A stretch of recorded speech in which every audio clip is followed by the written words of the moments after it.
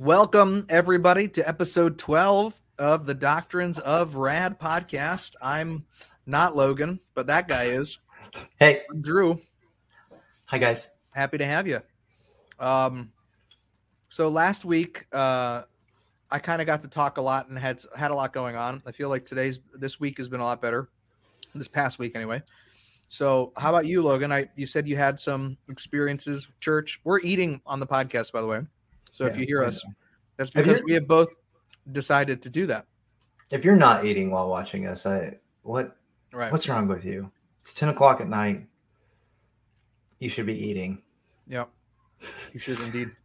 No, man, I've had a good week. So last week I reported, some things went south with my men's group, and yeah, we've kind of restored that. Everybody's we're meeting again tomorrow. Some bridges were not burned, at least not permanently, and we're working on fixing things. And so everybody's still okay. Like no hard feelings with the guys. Yeah, man. Whatever the issue was, and I to this day I'm still really confused on what caused the. That's good. I mean the separation. Yeah. But regardless, we're all moving in the right direction. I think we'll see tomorrow. We'll see how that goes. It's a new day, man. So me and my family have been church hopping for several months now. Yes. And I think we're settling on a church solely on like a weird experience I had with them, and then meeting with their associate pastor. I guess he's like the adult ministry, like he does everything that deals with adults, right? So he just handles all the adult ministry. I got you. And one of those things is like teaching and leading classes and whatnot. And discipleship is his big deal. He's actually working on his doctorate in discipleship, which is kind of the field that I wanted to go into. Okay. If I were to get a doctorate in so is it going to be like a Highlander situation between you and him? Like there can only be one? Yeah, maybe. You can't have two in the same field, in the same church? But I do want to just go and learn from him, see how he's doing everything, and the classes and the curriculum that he's putting together for this church, and just to train trainers is just super encouraging. So I want to be a part of that. It is a big church. It is a very wealthy church. It's about 800 members. Wow. But everywhere I've shopped around, right? Everywhere I've gone to tour, I've only maybe a handful of those churches where, I guess, fit me biblically, theologically, I guess. Met me where I'm at theologically is what I'm trying to say. Do you feel like you're having to compromise much at this one? No, that's good. They do worship a little weird. Like on stage with them is a bunch of like orange warm lights. Okay. Like it looks like candles on like little poles next to him playing the guitar, next to him playing the piano. And it's a lot of contemporary music, which is some of it's not good. Like some of it's like Bethel and Elevation, Hillsong. I think I've heard two songs from one of those three producers, and then the rest has been pretty solid. So preaching wise, I mean, nothing that you feeling like you are questioning, or how do they lean more Calvinistically, or are they Reformed, or did I bring up the story on how I found like how I came to like kind of I don't know if I brought it up last week. Did I talk about it last week? Can't remember. I feel bad if you did, because I don't remember. Yeah, because I brought up like going into the bathroom, picking the middle urinal. Oh, the urinals. Yes. Yeah. With the signs and everything. So I think just it's a Southern Baptist church, and I think it it is, if not completely moving Reformed, it's at least I mean, it's pretty base for as far as Baptist churches go. Okay. The name of the YouTube channel is The Doctrines of Rad, guys. If you want to watch us live there and ask questions, we'll post your questions on the screen so that you can have your question read by me or Drew, and everyone else can see who you are and who asked the question. So there are such things as dumb questions. If you ask it, we'll still read it, and we will. All 13 followers will kind of stare at you. That's right. You'll be shunned, which means nothing, but it'll happen. So, you think that you'll have some ministry opportunities specifically in this church? I hope so. So when I met with the associate pastor, the I guess lead pastor was in Africa on a missions trip with members of the church. I guess assisting with either a sister church or community, or doing a church plant of some kind. I can't remember what it was they were doing. So hopefully I get to meet with him as well. But I did tell this individual that, hey, I don't have intentions on just coming and just being a normal, like, just guy in the audience. I want to teach. I want to lead. I want to help. If I can preach, I would love to come out and preach. Obviously he was like, oh, well, I mean, like, dude, I don't know who you are. Like, you can't just come and preach at our church. Come on in. Yeah, just whoever you are. Let's go ahead. So we'll see. I got to prove myself, so I got to start the whole process all over again. Where I have to. It's tough, man. I get it. I just, like, from scratch. Like, I spent 6 months proving myself and trying to do my best to lead a church in the right direction, and I just kept hitting wall after wall after wall. For what I now look back at is for good reason. I think God. Yeah, for sure. God spared you, dude. Oh, absolutely. We always recognize God's sovereignty in hindsight, right? Where we look back and you're like, oh, that was God the entire time. And I was just like holding on to a raft as the waves hit. And you're just like, why is this all happening? And in reality, you could have got off the raft. You could have got off the raft. Yeah. I feel like even with me and the church situation that I was in, you know, I was just like, I got to the point where I'm just like, I just want to serve. So, you know, if it's just me doing the drums, that's fine. I want to do more. I want to be involved. So that's why, you know, purposefully got up to do these men's groups in the morning, these Bible studies, even though they're very early. I just want to be involved. I know that this is a different season of my life. And I think God has shown me that I just need to learn how to be around other people that love Jesus, because that's what I'm going to be doing, is being around other people that love Jesus for eternity. So I got to learn it now here on earth. And so I'm just very thankful for letting go, being like, you know, God, I want to serve. I want to do this. I wish I could preach. But just whatever. Just if you need me to just show up and pray with people in the afternoon, like, I'll do that. Just let me fit in. And once you get to know me, you know, I feel like the Lord will show, just like it's got to be your situation. Like, once they get to know you, you hope that the Lord reveals to them, hey, this guy has a gift that is valuable to the body, right? Like, that's what you want. You want to hear them say, this guy needs to be a part of the team, in the same unity, in the same accord, same vision. And I think that's what you're hoping for. Yeah, absolutely. Actually, that concept of, like, letting go is what I did with how I found my wife. No lie. So yeah, I was my whole life I've been trying to, like, keep control of how I'm going to find a wife. Like, I had this ideal of how it was going to happen. And then finally I just remember telling God, like, I'm done searching. I'm done. I'm going to let go. I'm just going to focus on you. If you bring somebody, fine. If you don't, fine. It was probably like 2 weeks later, me and my wife met, and we've been together ever since. So yeah, that's awesome, man. I took a moment of saying, I'm done. Let go. I'll let you do you. My wife's experience was that she was feeling really burnt out from dating.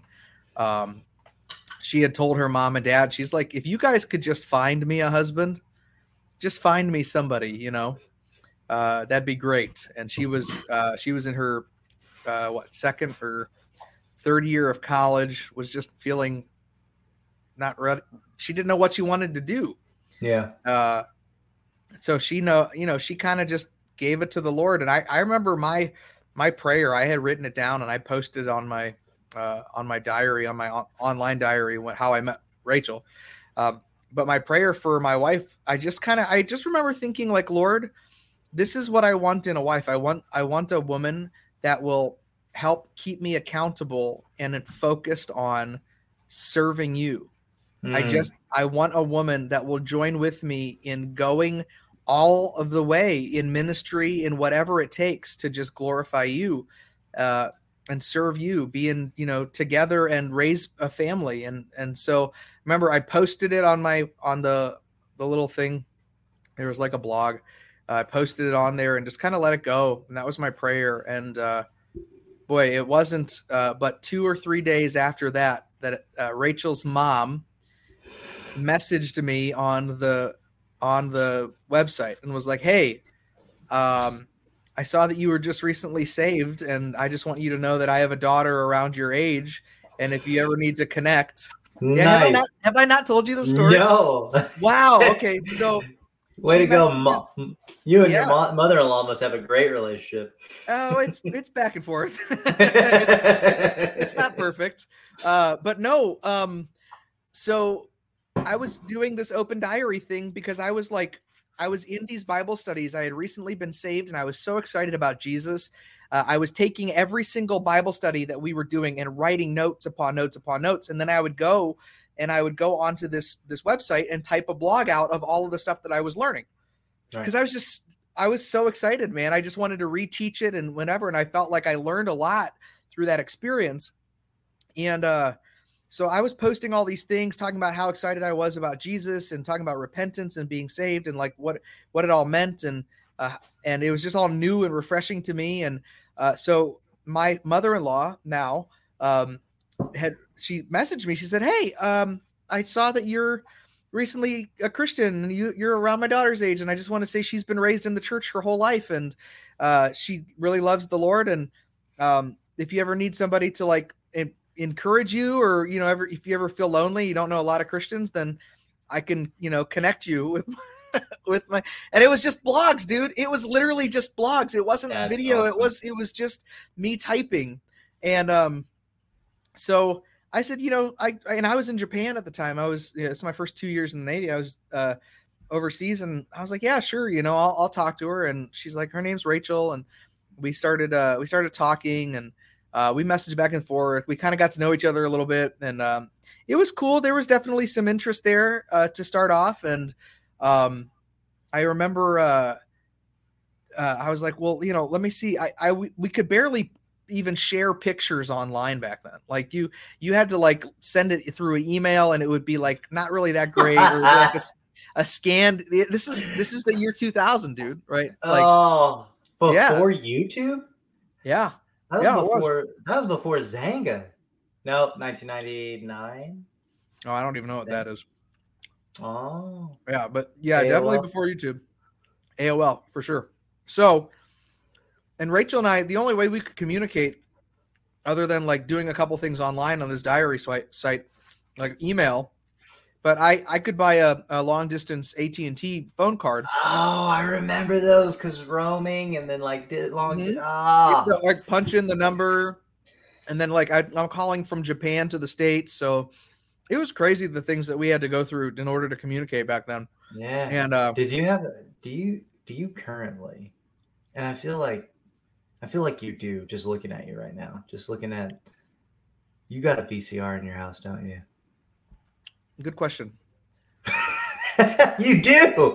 No, I don't think. No, I genuinely do. We have I think the oldest thing that we have right now is a Blu-ray, like a very, very early Blu-ray. The beginning Blu-ray. What was the thing before DVDs? It didn't laser discs. That's it. They were giant. They were record-sized DVDs. DVDs. Yeah.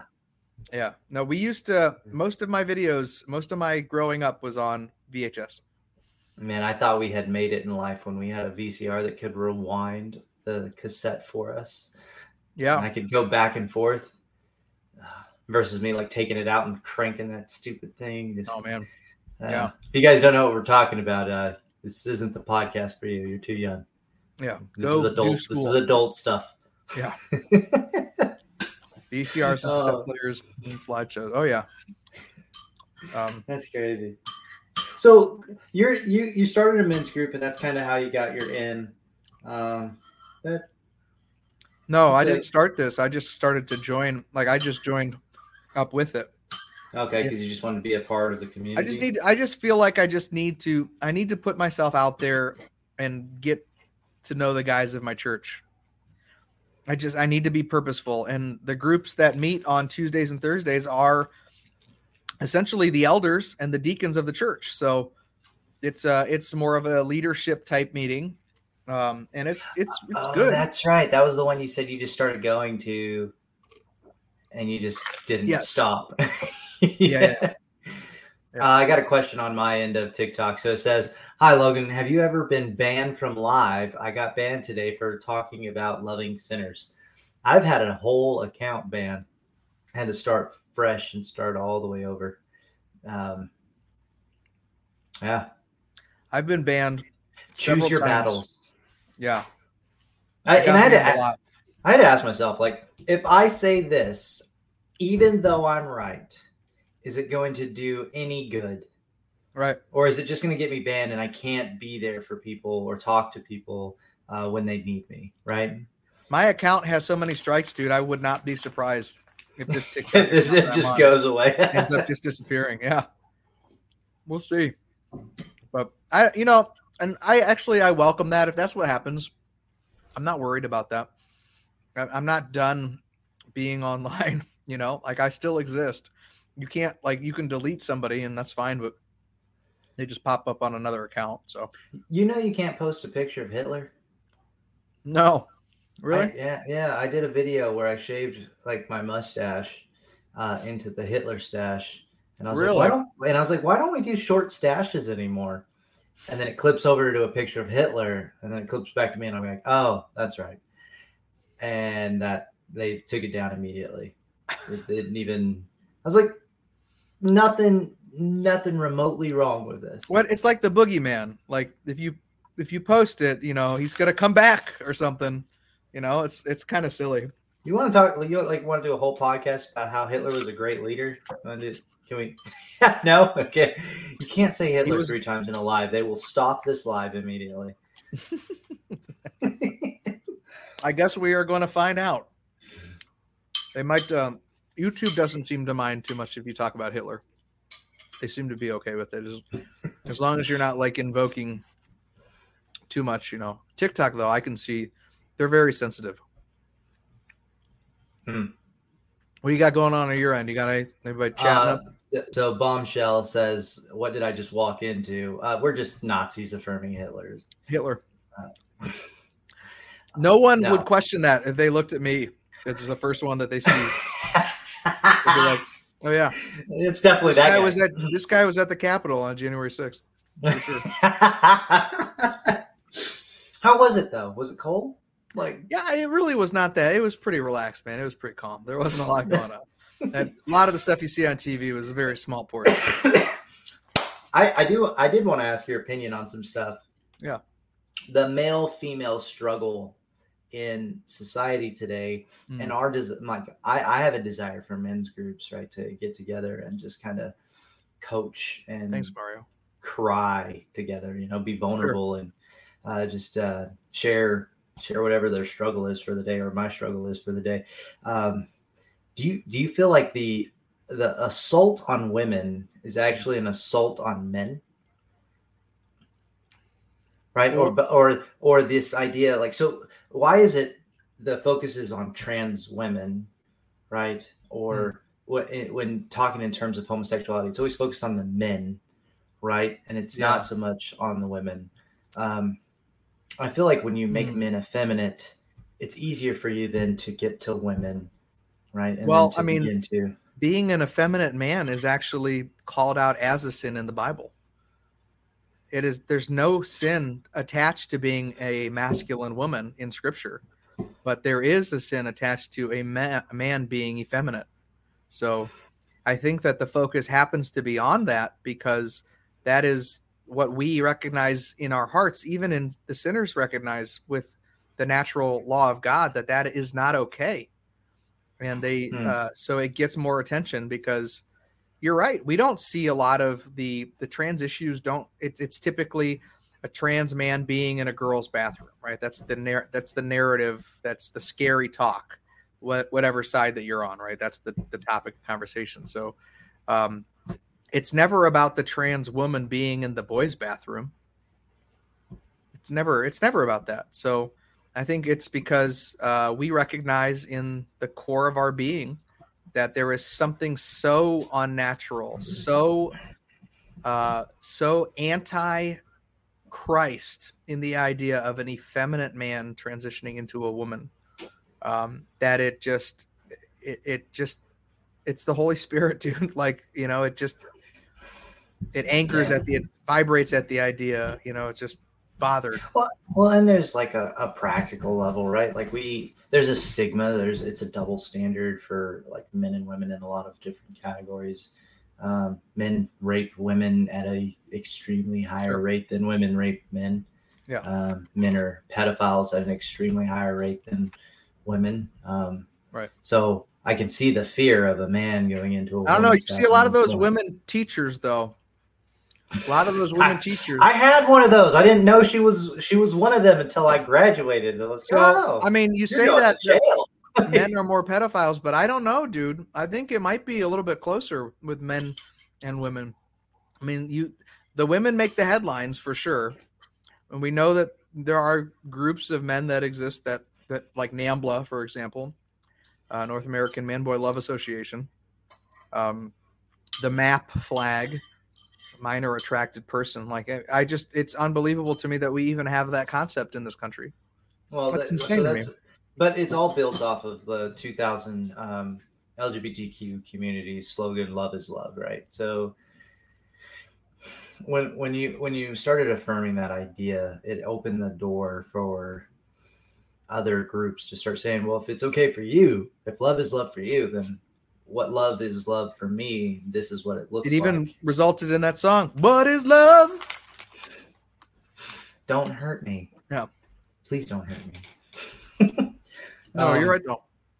So I mean, if love is love, then incest is okay. If love is love, then bestiality is okay. It just continues. Yeah. Yeah. And I think so what do you think about this I've been seeing a lot in the news, or at least I don't know if it's there a lot. It seems to be there a lot, but there's this apparent threat of gay marriage being under attack.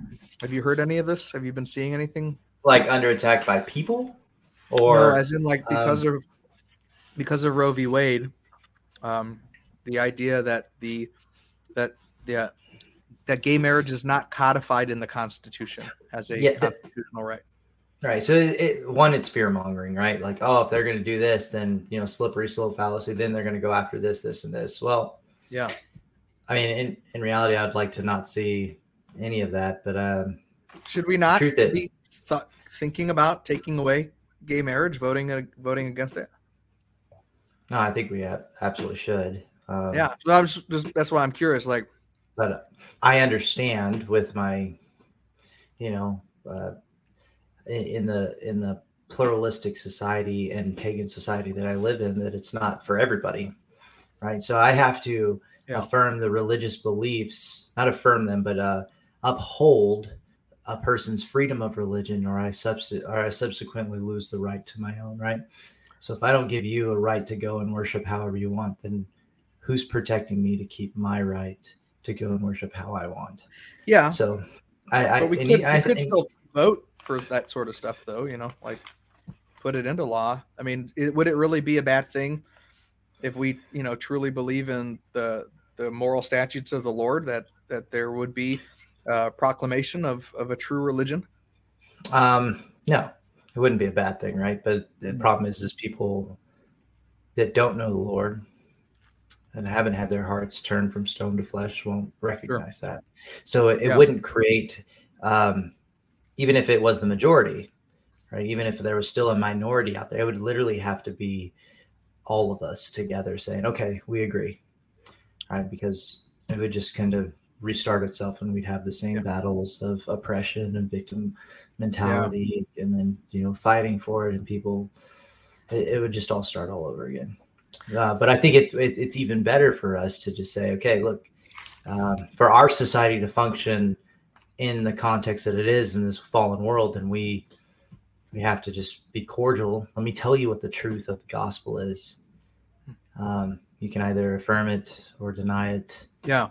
But at least we can still uphold a common ground here in this nation as we function together as people. Because my goal is to win them with, slowly, right? Win them with love, win them with the truth of the gospel, not to force it on them.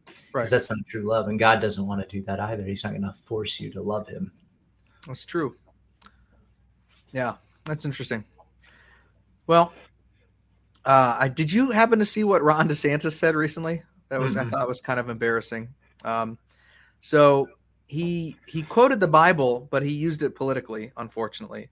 And he said that, he said that in order to defend against the libs, that we have to put on the full armor of God.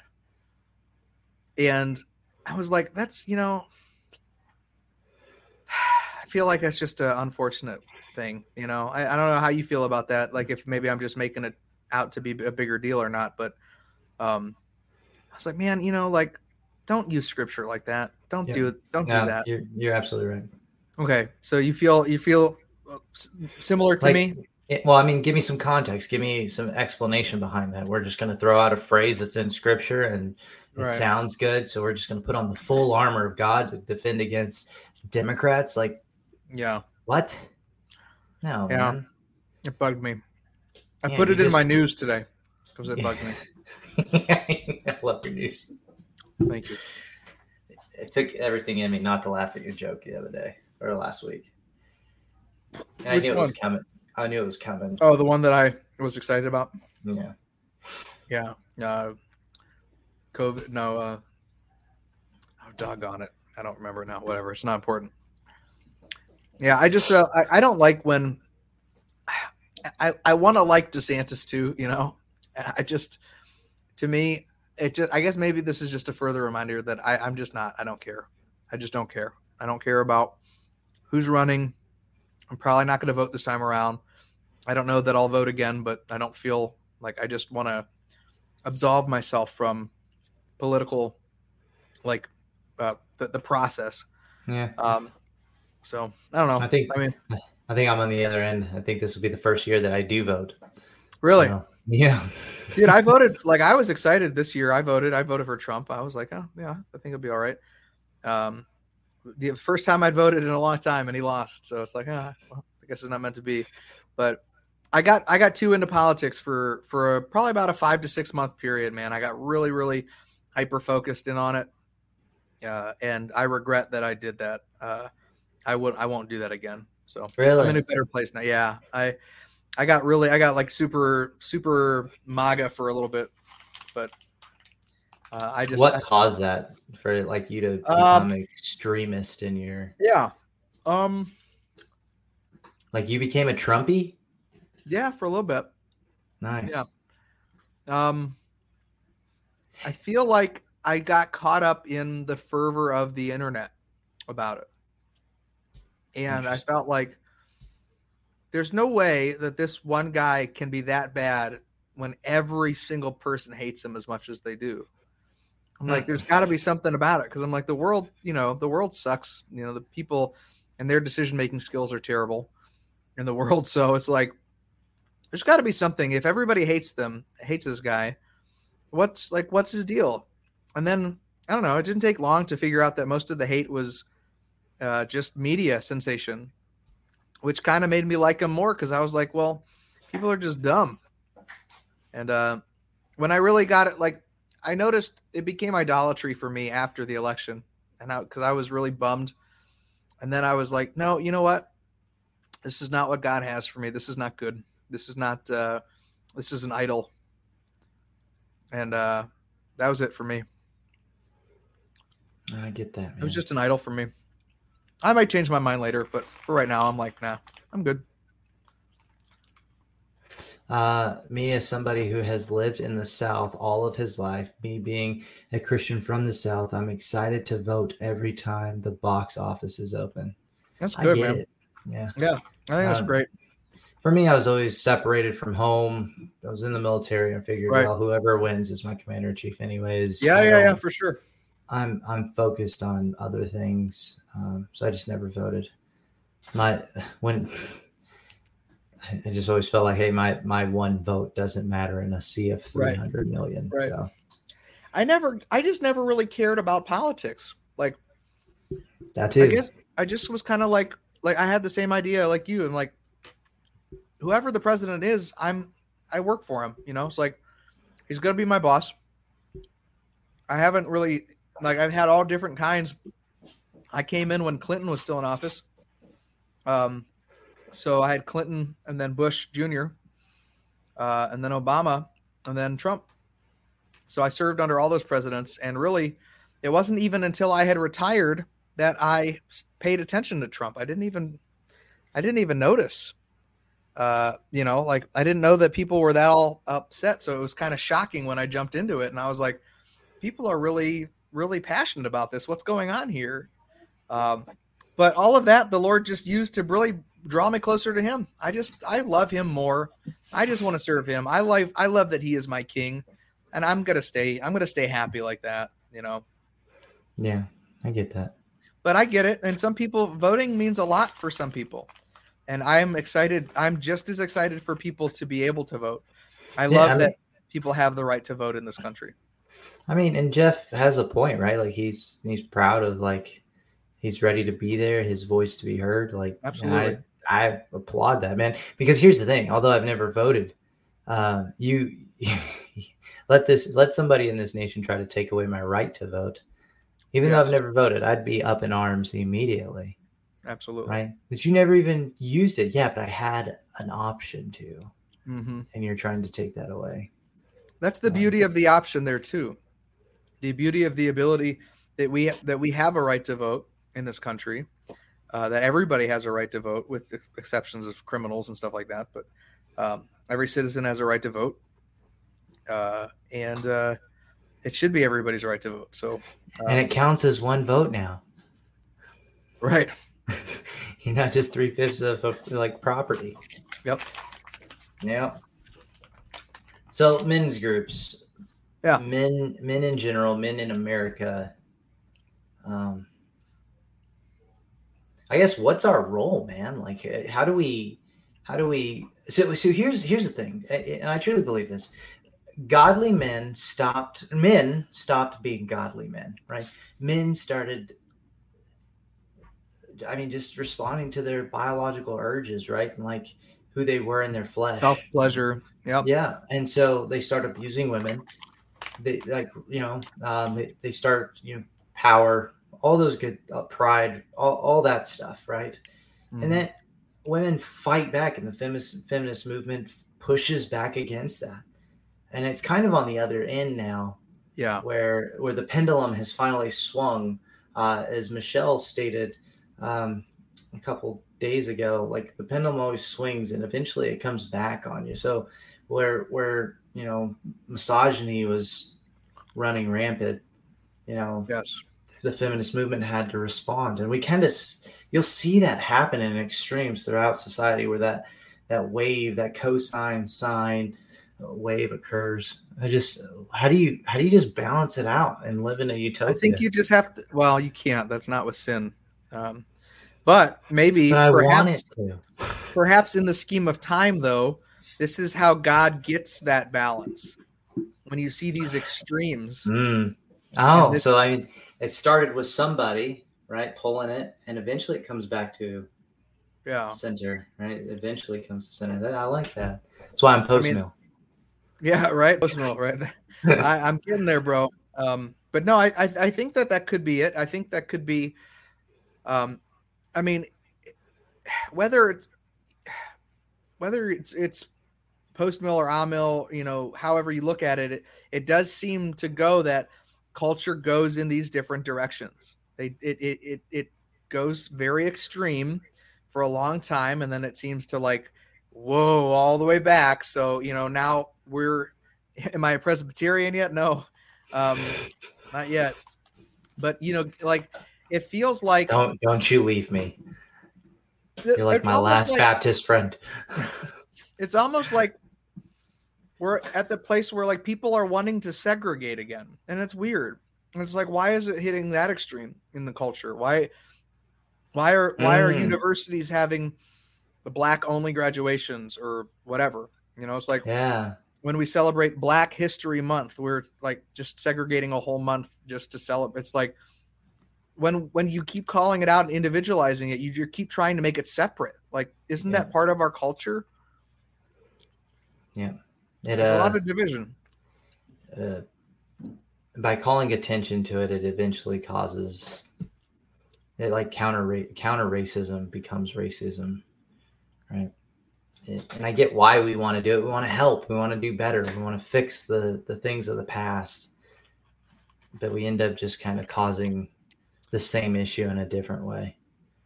Well, and it's you see it all kind. I mean, I think the good things that are going on right now is we live in an era of information where a lot more people are on the same level now, at least informationally. People have access to the same information.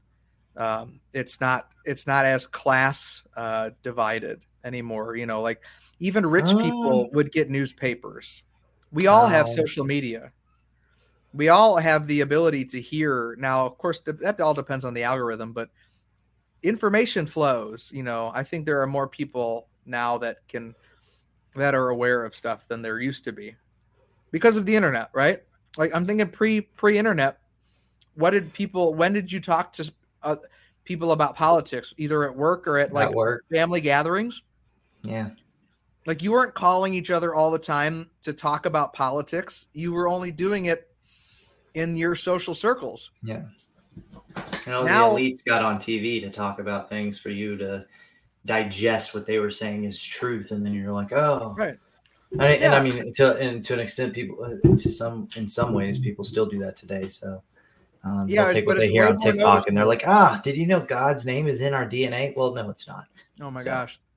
Bro, we need to do a series on just cringe-worthy Christian TikToks that we do. Let's do it. We'll just post a bit. Like we'll have a video pop up and we'll talk about it. Maybe that'll be our niche.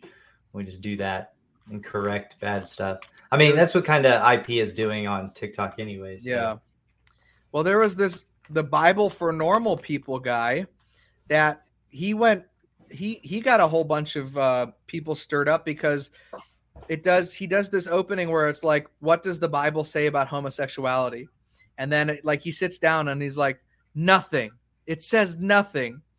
And it's like, oh, bro. And it's getting so many, it's getting all these people liking it and just, I wish I could blare this from my car. Like, it's just like, dude, like, first of all, it was like Buck Rogers, he got into it with the guy. Like several big Christian TikTokers were discussing this video. Turns out the guy's a Mormon. The guy's a Latter-day Saint. It doesn't matter what he thinks. And I didn't know that Dan McClellan guy was Latter-day Saints either. He should be excommunicated from his church then. Who knows, dude? Mormons are rebranding. Really? Yeah. Again? They're not. They don't. The 1970s segregation. They're not called Mormons anymore. They want to be called Latter-day Saints. Seriously. Weird. Yeah. So they're rebranding. So I would see that they'll probably come along to the pro-homosexual stuff. At least break off to it, like the Presbyterian, PCA USA, and all those guys. Yeah. Yeah. But did you know that Dan McClellan, is a Mormon? No. Do you know who I'm talking about on TikTok? No. All right, hang on. I'm going to pull up one of his videos. We can watch it together. You have to be on YouTube to watch it.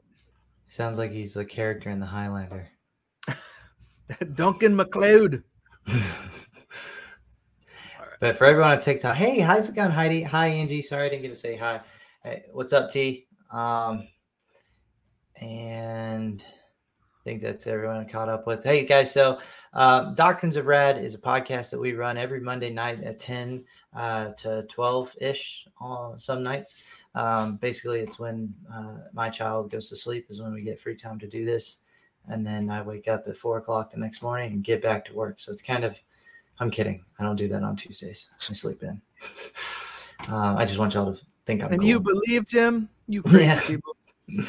But hey, Doctrines of Brad, follow us on YouTube. Right now, we're going through this growth period where we're just kind of trying to see how me and Drew kind of just run the podcast together from different states and how it all works. And it's been working out really well.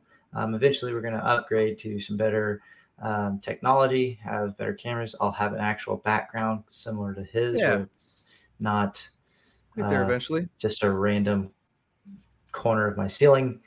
And then we'll reboot the whole thing and we'll start. All right, here we go. All right, here we go. No audio. Can you do a video on Lilith? Yeah, she doesn't exist. I don't know how I get the audio up. Did you hear audio when I played that? No. I'd have to hear the audio from your from your computer. Weird. Through TikTok. Well, people can see it. I hear it now. Do you hear it? Oh, that guy. Yeah. Yeah. I guess they all do. So they really try to affirm, like, so for example, I messaged him. I was like, are you really just trying to affirm this Asherah narrative as you messaged this guy? Yeah. I was like, are you really trying to affirm this Asherah narrative in order to just kind of persuade this idea of God and Heavenly Father Elohim and his celestial wives producing children, and that the Jews recognized that at one point. And then he said, I don't make something arguments. I can't remember. It was a really big word to show how smart he was. Yeah. I remember Googling it. It was that big. So what's great about him is as being a Mormon, he's still actually historically accurate on a lot of the things that he talks about, especially with like the Old Testament. He's historically accurate on a lot of it because he seems to be like a scholar with some sort of master's or doctorate's degree. So he does the LDS's what is it called? Basically like their biblical history. I'm trying to think. It's a department for the church. Oh, wow. Yeah. So he's like an elder in the church. Like he's in it, like a Brigham Young type of dude. Appointed to an office. Yeah. Wow. Okay. Well, I didn't realize that he wasn't. I mean, I could tell immediately by listening to him that he didn't know Jesus. Like I could tell, but I couldn't figure out like what it was about him. Like why was I'm like, is he a Jew? Is he like a Torah observant? Like, is he just an atheist scholar, agnostic? Right. Yeah. Like I want to use that. Guy? I just want to go up to somebody and just like, you don't know Jesus. I can just tell. You can absolutely tell, dude. I can be scrolling my TikTok. You can't tell. And I can tell if somebody's a believer or not. I can see it in their eyes. I don't care what anybody says. I can see it in somebody's eyes. Am I a believer? You are absolutely a believer. Thanks. I needed that assurance today. You are. Well, be assured, my son, and I'm in a padre. Friar with my sweater on. I look like a friar type of monk anyway. So I'm like, whatever. So what were we talking about? Mormons knowing Jesus. Just not, dude. So I knew. Let me tell you this story. So I had a guy on my ship. He was a brand new sailor. Had just reported the ship, and this was probably about a year after I got saved. Okay. And I was running some of the ministry at that point. And this young guy came on board. His name was Richard Kendall. Awesome man of God. But the second I met him, I looked at him and I was like, that dude is a believer. I knew it. And sure enough, sure as day, he was a believer. Nice. And we've still talked to this day. It's been 20 years. Monsignor Drew, that's right. They're calling you Brother Drew on here. He does. Brother like Drew. Oh, I love it. You do look like a friar. Jesu Domine. Starts with like Donai Requiem. Yes. Only people that are funny are going to understand that reference. So I don't know about you, but do you get a lot of people sending you videos for you to do responses to? Uh, not as much. So We're not live on TikTok. What do you mean I'm not live on TikTok? Hang on a second. How am I not live on TikTok? I got 15 people in here. People are responding. Wait, hold on. Is it called The Talk now? The Talk. Is that the cool? I need to keep up, man. You guys got to keep me up with the slang. Yeah. Yeah. Marissa sees me and other people see me. Satchel, I bet you it's not showing up. I bet you TikTok is shadow banning me, dude. Maybe you have to go straight to my page. Latin's I know point. I gotta be. My Latin's on point. But so I do get a significant amount of video sent traffic. Like, can you respond to this? Yeah. And a lot of times I just answer them in a direct message. What if we I don't know, what if we had like people send the Doctrines of Rad a link and we make that a point, hey, review, we'll do some study on it or response on it. Boom. Yeah.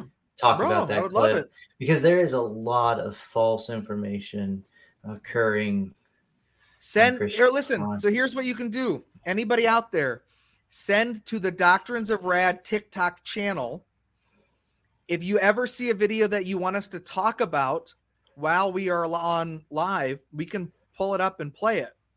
So send them to the Doctrines of Rad channel, and I can access that through my computer. Somebody asking you a question, Logan? Yeah, that basically says, how come Drew isn't on the TikTok side? ? I was in the YouTube side once and nothing. I don't know. I don't know why he's not showing up. I mean, I hear him. How many people you got in there? 15. So you got 15 people that are currently watching you. Yeah, Marissa's in here. Oh. Yeah. Oh. She's in.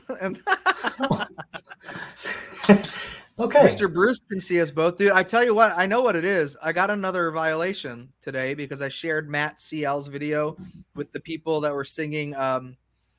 They were using female pronouns for God, and they were changing worship songs, and they were singing in a church. I duetted it, and I got, I know.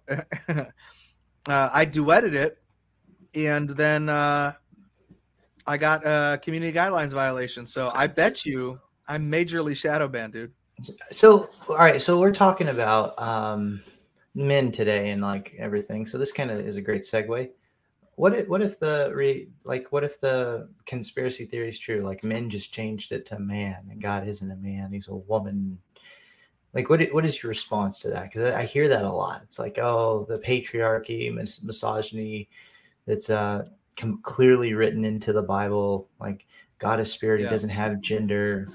What do you say? Shut up. You don't know Jesus if you think that. No, I mean, like, what do you, dude? Like, so what? Yeah. So what? Tell me, what does that mean to you? What does that mean? What does it change? Yeah. Well, it changes a lot, right? If the patriarchy, if God isn't a father, he's quite literally described. No, I know. Like, I would know. Yeah. Why, right. But like, I would ask them, like, so what does that mean? But what a threat on his character, right? Yeah. And the character of like men being strong and protective and leaders and having a specific role. Well, I don't know that you could equate non-binary to God specifically, although God is a spirit, but that doesn't mean that God projects himself as a male. That just means he's not like trying to identify as a male. He is male, and he has set the creation in order that way, very specifically. Do you think he chose male? I think he chose male because that's what he is. So the chicken and the egg thing, right? So he that's was why the male, order, therefore calls it male. Like the order of the nature, husband, wife, child, that comes because God is male and created us. Created us in his image, of course, male and female, but he put a specific assignment, a specific responsibility onto the male role. because we are to best reflect his characteristics. All right. So I got a question, or I guess a statement really. It's you'd understand why that's a thought. Sorry. You'd understand why that's a thought when you realize Luciferians believe in divine feminine worship. Interesting. And then the next one, who has a specific role?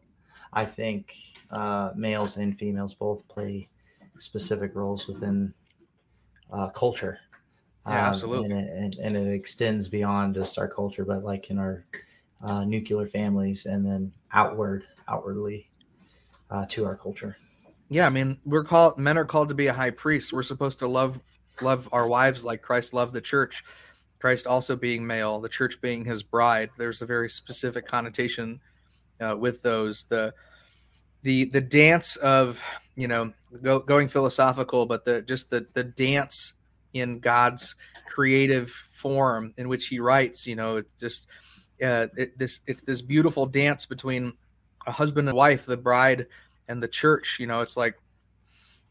It's just very beautiful, very artistic, very creative, and it seems to be very purposeful in Scripture. I mean, the Song of Solomon is canon for a reason. It is a very sexual but a very intimate book between Solomon and his wife. Yeah. But it represents how much our Creator loves his creation and his own body. That's why the two become one flesh, God and his creation. This ethereal dance, this holy thing that God has done that is so far beyond our understanding. It's just beautiful. So men and women, he created them both. Both have the other half of the universe. Not really sure what that means, if you don't mind elaborating. I mean, it sounds a little metaphysical to me, but yeah, I don't know the context behind the question. If my mom were to say that to me, I know exactly what she would mean. But if my mother-in-law would say that to me, I know exactly what she means. There you go. See? Yeah. Bro, I'm telling you, it's all boomers be crazy. And dude, same thing applies for Ken. The same rules for Ken Ham apply to my mother-in-law. At all. Just one solid smackaroo right in that tummy. Can you believe I got 2.5 minutes worth of Ken Ham gut punching? That was good. 2.5 full minutes worth of it. Well, he deserves it, and he knows he does. He shouldn't be shocked, right? Like when he is gasping for air, and he should just be like, "Oh, you got me, good one. Like you finally got me." He doesn't even get mad. He just looks at you, and he's like, because he knows why. He knows why. You're not Noah, Ken. You just stop. Stop thinking that God has told you to build this ark for you and your family to survive on. He really thinks it's going to float. Yeah. It's made of concrete. Dude, I think it will float. It's not a real boat. I don't know, dude. I think look, all I'm saying is if there is a worldwide flood, I'm making my way over there. And I'm going to get on that ark, and I'm going to hope for the best. But I'm going to look at it as this is a second way out. So you see the doctrine of election occur in the Noah story. Just want to point that out to people. Absolutely. And eight. And the fact that even if there were people prior to Adam, it doesn't matter, because when Noah and the flood happened, it was just the 8. Right? Yeah. It really reboots the story. Because everyone can trace their lineage back to Noah. Marissa says, rumor is Ken's going to be building a Tower of Babel. Next. Ken, there's more to the Bible than Genesis. I hope you understand. He doesn't know. I've given it my all. Everything I have to Genesis 1. An old Earth creationist really hurt his feelings when he was a kid, and he just is bitter the rest of his life. I will prove this, young Earthness. The Earth is young. We are special. We are the only Created out of nothing. Speaking of which, I got 2 books in the mail today. Let me show you. Yeah. The Lost World of Genesis 1. Okay. Which is written by John Walton. Okay, so this is an old Earth creation story. Yes. Okay. And The Lost World of Adam and Eve. This is on Genesis 2 and 3 by the same author. But looking at who have endorsed this book, I was pretty interested. So N.T. Wright endorses this book. Okay.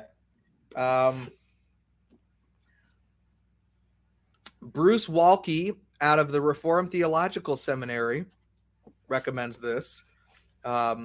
Francis Collins, head of the Human Genome Project, and that's about all the other names that I recognize right now. But those a few of those are names, man. Those aren't just those are some pretty hard hitters. No, those are some heavy hitters, man. Norman Geisler, stuff like that. Heavy hitters. That's what I meant to say. Come on, Logan, get it right. John Owen.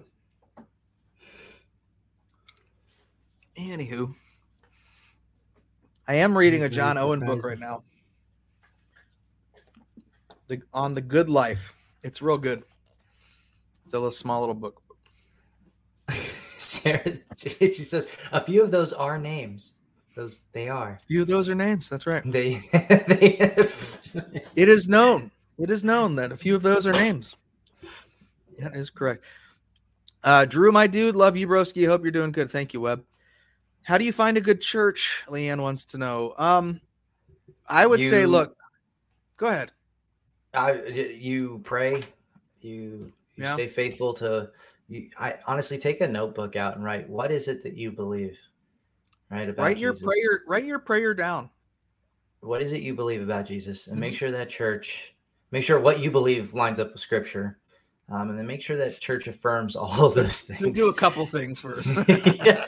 But then try them all. Try different ones. Been going from church to church to church to church. Mm-hmm. Just try them all. And just finally, when the Lord leads you to where you need to be, you're right where you need to be. So, and I mean, all those churches I tried and I didn't like, I made good friends at them. I made good friends by visiting, and I still have relationships with a few of them. I even got a preaching opportunity out of one of them. That was nice. It was really cool that they let me do that. So, and then look up what they believe. Oh man, I didn't tell you this. So this girl I met on a TikTok live, this lady was preaching, and I was just listening. And this girl starts asking questions, and this girl is leading the girl commenting astray. And so I message her. I'm like, hey, I really just this is on my heart. You got to understand everything she just said is not true. And here's some verses. So someone supposing to be a Christian was telling somebody about false things about Jesus. Yeah. Or truly believes they're a Christian in chat, or was it a side-by-side video thing? No, it was it. She was messaging the woman talking, kind of how everybody's looking at us now. I got you. But I always try to really shy away from direct messages and stuff. I'm a married man. Yeah. Right. Sure. So my wife, I tell her everything. But so somehow Instagram friends, and I guess she's found Jesus, and I was like, "What's the name of this church?" So I immediately go and look it up. And we believe God is the Father, Son, and Holy Spirit, who is God in 3 personalities. I've heard that before. I forget what the name of it is, but instead of 3 persons, it's so slick. Yeah, right? Yeah. It's so slick. It's we're not going to affirm 3 persons. We're just going to put 3 personalities. And I while reading it, because I was just kind of reading through what they're buzzing past it. I something said, boom, go back. That didn't sound right. Personalities. I'm like, this is a oneness church. This is a UPC oneness church. And so I'm like, I know this is helping you find yourself and find Jesus. And I encourage you to just back up everything they say, or test everything they say with Scripture. But you have to understand. And I screenshot it, took a wrote a circle on it. This is false. this is false. Do not believe these things. So it's hard, man. You want to see people, you don't want to see them led astray. Every time when you speak and stuff like that, do you, it's like, I have an unction when I see false teaching. I really do have, like, I want to say something about it. And sometimes I just have to make sure, like, okay, am I attacking, like, am I making this video to feel superior to the person, or am I genuinely making it to correct something that I think could easily be misleading or misunderstood? How do you know either way? How do you figure that out for yourself? Well, I would say take a step back after you've made the video and pray about it. Like, I had to do that. I made a video that was going to be talking about the group of anti-Calvinists that are on TikTok. Yeah. I blocked them all, but I was going to make a video about it. And why block them? I don't want to see their videos. Okay, so it's more of just a piece for you versus an evangelism for them. Okay. Yeah, I don't. I need peace in that. I'm not, and I think because I've concluded I'm not their pastor, so I don't. I'm gonna pray for people instead. But anyway, I made this video, and it was really gonna be, I was just really calling out this divisive thing that they were doing, and I prayed about it, and I didn't have peace to post it, so I didn't post. I deleted it. I'm not going to, and I just let it go. I want to equip people to know that there is danger out there and that you need to study for yourself. Like, I want to equip people in that way. When I do my lives, I preach out of the Bible. I'll answer people's questions out, based on scripture.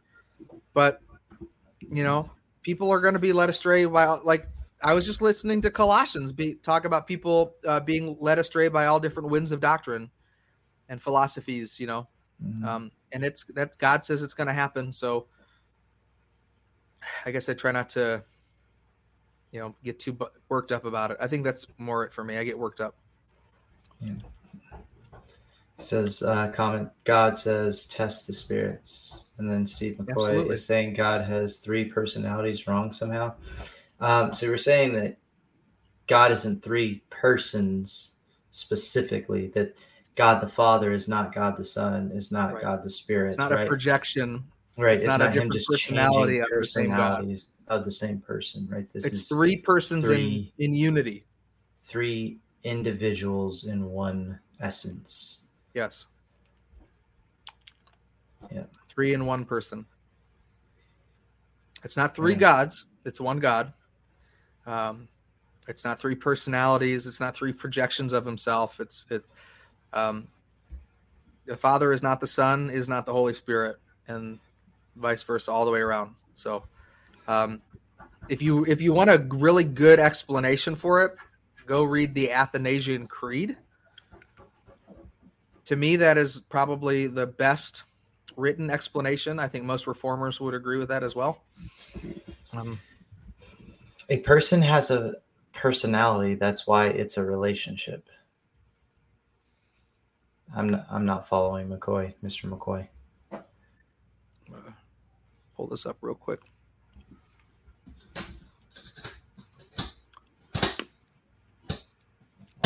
From the wiki. From the wiki.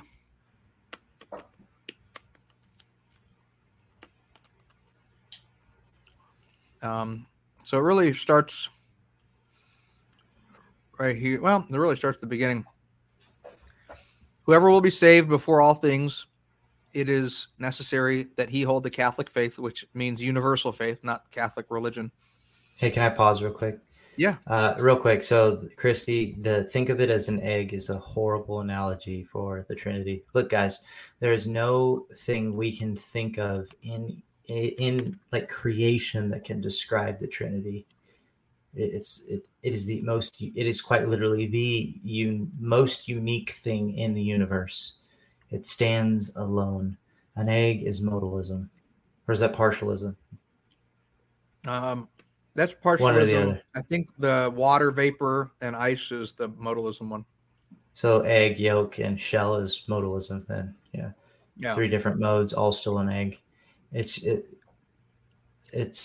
does not compare to what we are actually talking about. 3 distinctly separate individuals who, in essence, make God. Yeah. Here it says that we worship one God in Trinity, and Trinity in unity, neither confounding the persons nor dividing the essence. For there is one person of the Father, another of the Son, and another of the Holy Ghost. But the Godhead of the Father, of the Son, and of the Holy Ghost, is all one. The glory equal, the majesty co-eternal. Such as the Father is, such is the Son, and such is the Holy Ghost. The Father uncreated, the Son uncreated, the Holy Ghost uncreated. The Father unlimited, the Son unlimited, and the Holy Ghost unlimited. The Father eternal, the Son eternal, and the Holy Ghost eternal. And yet there are not 3 eternals, but one eternal, as also there are not 3 uncreated nor 3 infinites, but one uncreated and one infinite. And it just goes on, and it really just blesses. I think it blesses the hearer when you read stuff like that. But I really enjoy being reminded of the mystery and the beauty of the Trinity. Yeah, and Chrissy, don't be sorry. I wasn't attacking you specifically. I just wanted to correct that because you see it all over the place. When I was a kid trying to understand the Trinity, my church actually failed me. I was like, hey, I don't get this. I need somebody to explain it to me. And it literally was one person who was an elder or like a leader in the church telling me to go talk to the pastor. The pastor just not giving me the egg scenario, because no depth and no study has been done on their part, and it kind of left me in limbo. I just want you to really kind of shy away. Just don't use analogies. Don't use them. Right, because we're trying to compare the eternal, everlasting, holy, and righteous God to an egg.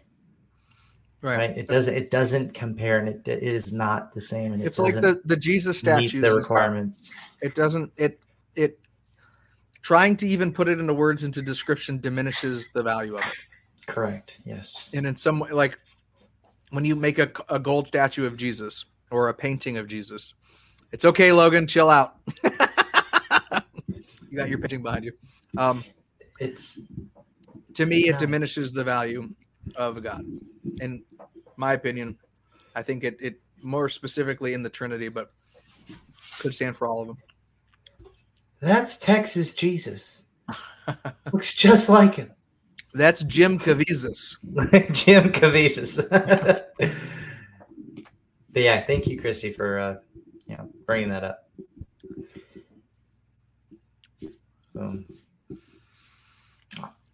I'm up to 9 people in here. I appreciate you guys following and hang out. Look at that. Texas Jesus. I can't. It's a real thing. Back when Jesus was fighting twisters. He used to ride them natives. It's my favorite part of that whole thing. He's back there fighting them twisters, riding rodeo. That's how they preach at the Cowboy Church. Have you ever been to one of those before? They're heretical, aren't they? I don't think so. No? Maybe some of them are. I mean, I'm sure some. What's heretical about it? I don't know. I'm trying to. Me and my wife were talking about it earlier. I don't know what it is, but it is. It's got cowboys in it. It's got to be cowboy. Obviously, they got mustaches. Jesus ain't had a mustache. Hi, Aaron. No, so what have you heard about Cowboy Church? I'm curious. I can't remember who I heard it from, but I just remember saying, "Man, those are heretical groups." It wasn't like a YouTube video. It's just like in passing. You can tell by their eyes. Yeah, because Drew knows if somebody knows Jesus, he just looks into their eyes. I'm watching you, fucker. You're looking at him like you're almost there, yet not quite. It looks like you have some fresh soil that needs some seed and water. You can tell by even cowboys can be forgiven. You're right, they can. No, I've always thought it was just country people worshiping Jesus and then they do a rodeo afterwards. Like I don't think that there's anything. I think they still preach out of the Bible. I think it's just the way in which they meet together is more of the cowboy part of it. So you got to ride in. I know they drink. They're allowed to have drinks while they have church. Well, what, like water? God forbid. Like alcohol. Oh, really? I don't think we're talking about the same thing, dude. And I'm like, what makes that different than coffee? I mean, yeah, it depends on what you run on. You guys have baristas in y'all's church. The world runs on Dunkin'. So they got a saloon. Right. There's churches out there that smoke weed and then go worship. I'm going to start touring churches and just ask them, what do you believe? Let me see your eyes first. I need to know if you know Jesus. He knows Jesus. All right, tell me what you believe. Where do you get that from?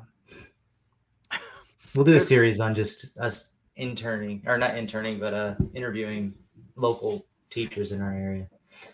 Yeah, we should just go in. We could do like a series of like believer or not. Saved or not. Saved or not. And welcome to Saved or Lost. I'm your host, Logan Burns. Welcome to Saved or Lost. And you have to guess. You're like, oh, are they saved? Let me tell by their eyes. And then you ask them, and they're like, are you saved? And they're like, no. You're like, no, you got me again, demon. How you answer this question determines your salvation. Yes, that's right. Right. What is your favorite color? Jeffrey Hall. What's your favorite color? Blue. Blue? Yeah. Cool.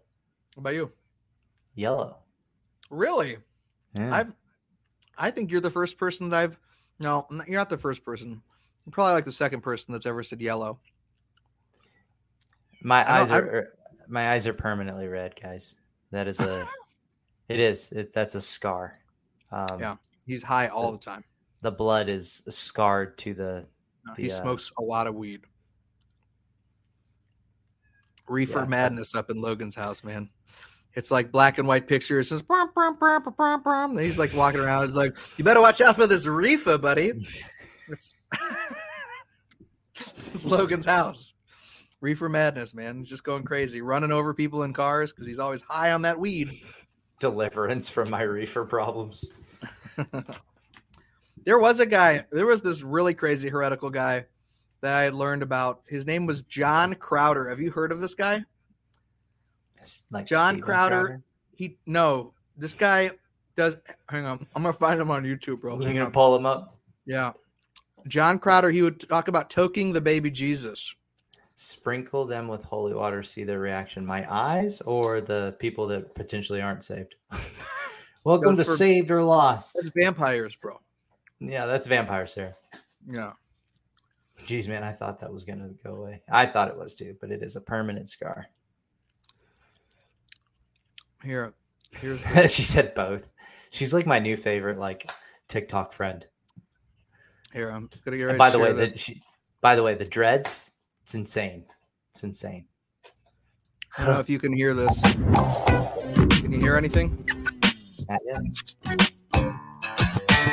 Sons of Thunder.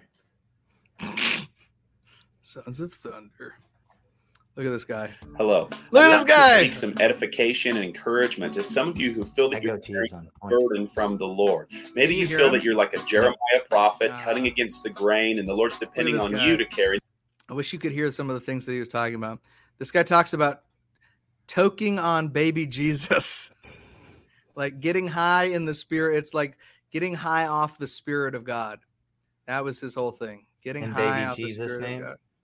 Well, I like the baby version the best. 12 pounds, 8 ounces. Don't even know a word yet. Just so cute and so cuddly. On baby Jesus. Just lying in your manger. Can't see. Guard your eyes. No. 8 pounds, 6 ounce baby Jesus. Don't even know a word yet. Oh, well. Anyway, so that was a fun thing. Look at these crazy pictures. This guy's a nut. All right. Let's stop watching that guy now. Enough heresy for today. I got a question. Would you join a church where they break out the snakes? I don't know. I might stick around for a little bit. I don't know that I would like stay there, but I'd probably watch that episode of Crazy Church Experience, you know? Hand me a copperhead. I got faith, Johnny. Brother Drew, I got faith. Go ahead and put me in there. There's a snake in my boot. Hard pass. Yeah, no, I don't think I would. I don't think I would join it. I've been in a church where I listened to one of the times a guy preached and talked about the crows. This is what he said during a message. He said, after Jesus was hanging on the cross, the crows came and picked his flesh. He said this in a church service. Oh, hi, Kat. Okay, well, we'll do this, buddy. So we left that church. No. Yeah, no, they didn't. His Holy One did not see disgrace. This was the church that actually said, when I had to confront the pastor finally, and I asked him, I said, hey, dude, I just got to ask, like, do you believe that Jesus is the only way to salvation? And he was like, for me, he is. I was like, all right, it was nice meeting you. We're going to go now. We had been there for like 6 months. We're like, we're not going to stay. You're like, as a matter of fact, it wasn't nice meeting you. Thanks. These people we were in a cult, dude. It was, it was part of the Emergent Church. Had you heard of those guys? Really? Yeah. Yeah. They're just kind of like real metaphysical type church, like Rob Bell and those guys. They're just, real like philosophical kind of effeminate men. It makes me mad, you know? Yeah. What's the craziest church? Have you ever walked into a crazy church and left?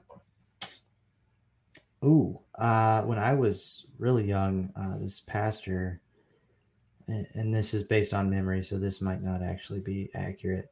But I remember him like just preaching about his rewards in heaven, and how the Bible says they're going to have rewards in heaven, and it's going to be great. And I stood up and I walked out of that church. I couldn't go anywhere because they were my ride, so I had to wait for it to end just to get on the bus for them to take me home. Yeah, I used to go to church alone as a kid. Oh wow. Yeah, that's interesting. My dad used to send me to the Catholic church by myself. Really? It was like in our backyard through the tree line. But on Sundays he'd make me walk there. I'm from probably like 7 or 8 years old. Did you ever like just not go and just like hide out in the woods? No, I always went, man. Yeah. Yeah, I always went. I just I loved doing it. Like I thought it just made me and my dad close, you know. Like I thought it was. Even though he wasn't going? Yeah, he was golfing, you know. I never really he told me it was important, so I was doing something he said was important, you know. Nice. I was an altar boy. I learned some of the services and dressed in the robes and stuff like that. But once my parents got divorced, you know, there was nothing holding me there, so I didn't really care much anymore. Yeah. It's crazy how divorce could actually, like, imagine if you would have grown up in the Catholic Church and stayed. And yeah, I was a member at a charismatic church called Solomon's Porch. Why not Solomon's house or temple? Just his porch? Just the porch, you know. Just the porch. It got weird. Stopped going when I saw the pastor branding a firearm in the church. Like on his hip, or he's like walking around with a gun. I mean, there's pretty significant difference there. I mean, maybe at cowboy church you can get away with like walking around with a firearm. I mean, I know we have guys, our security team, we have guys that carry in church. Hey, what is T asked what our system was earlier today. He shot me a text message and I couldn't answer the question. System for what? No. It was Jake. It wasn't Thomas. It was Jake. Yeah, like what we use. Like all of this is through this StreamYard, right? StreamYard, yeah. Allows us to do everything through YouTube and okay. Yeah. Except for when I download the videos or when I download the audio, I upload it to Acast, and we do have listeners on Spotify that are not watching us on YouTube. We have like 4 or 5 people subscribing to our Spotify channel. Nice. Yeah.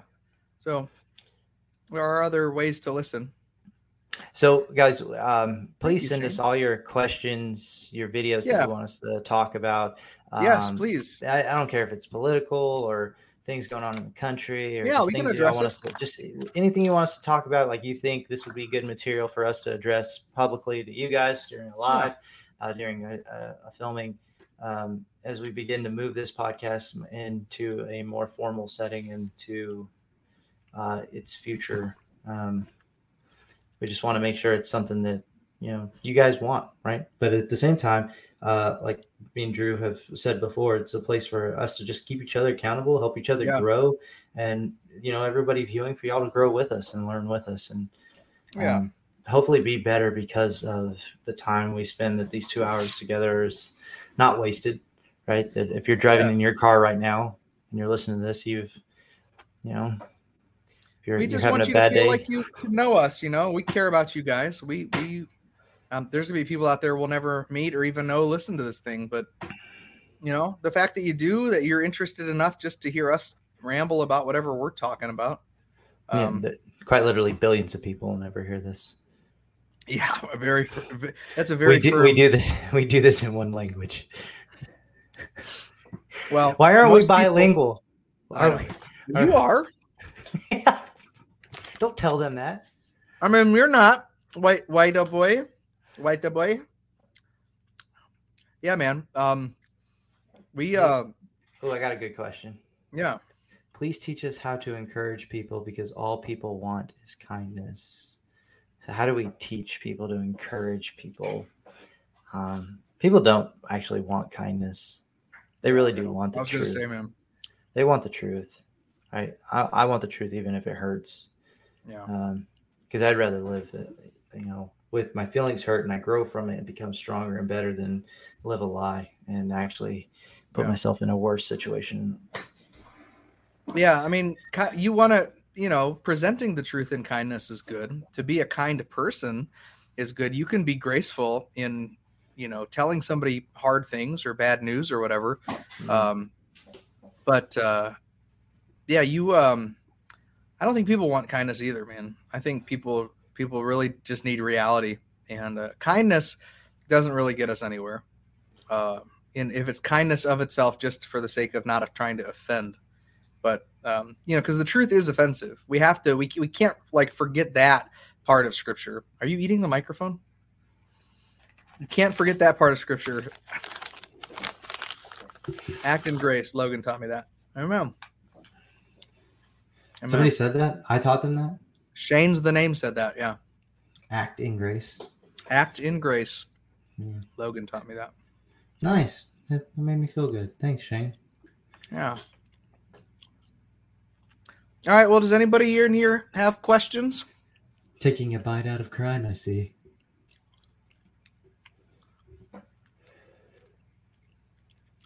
You don't share the gospel in love?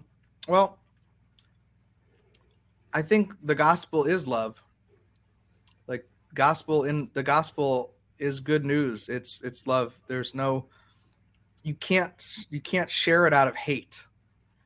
I think the gospel is the gospel. So I do think that we should have tact with people. We should be graceful in when we present the truth, but you can't allow someone to blatantly say some lie especially when it's a back and forth type conversation, and agree with it.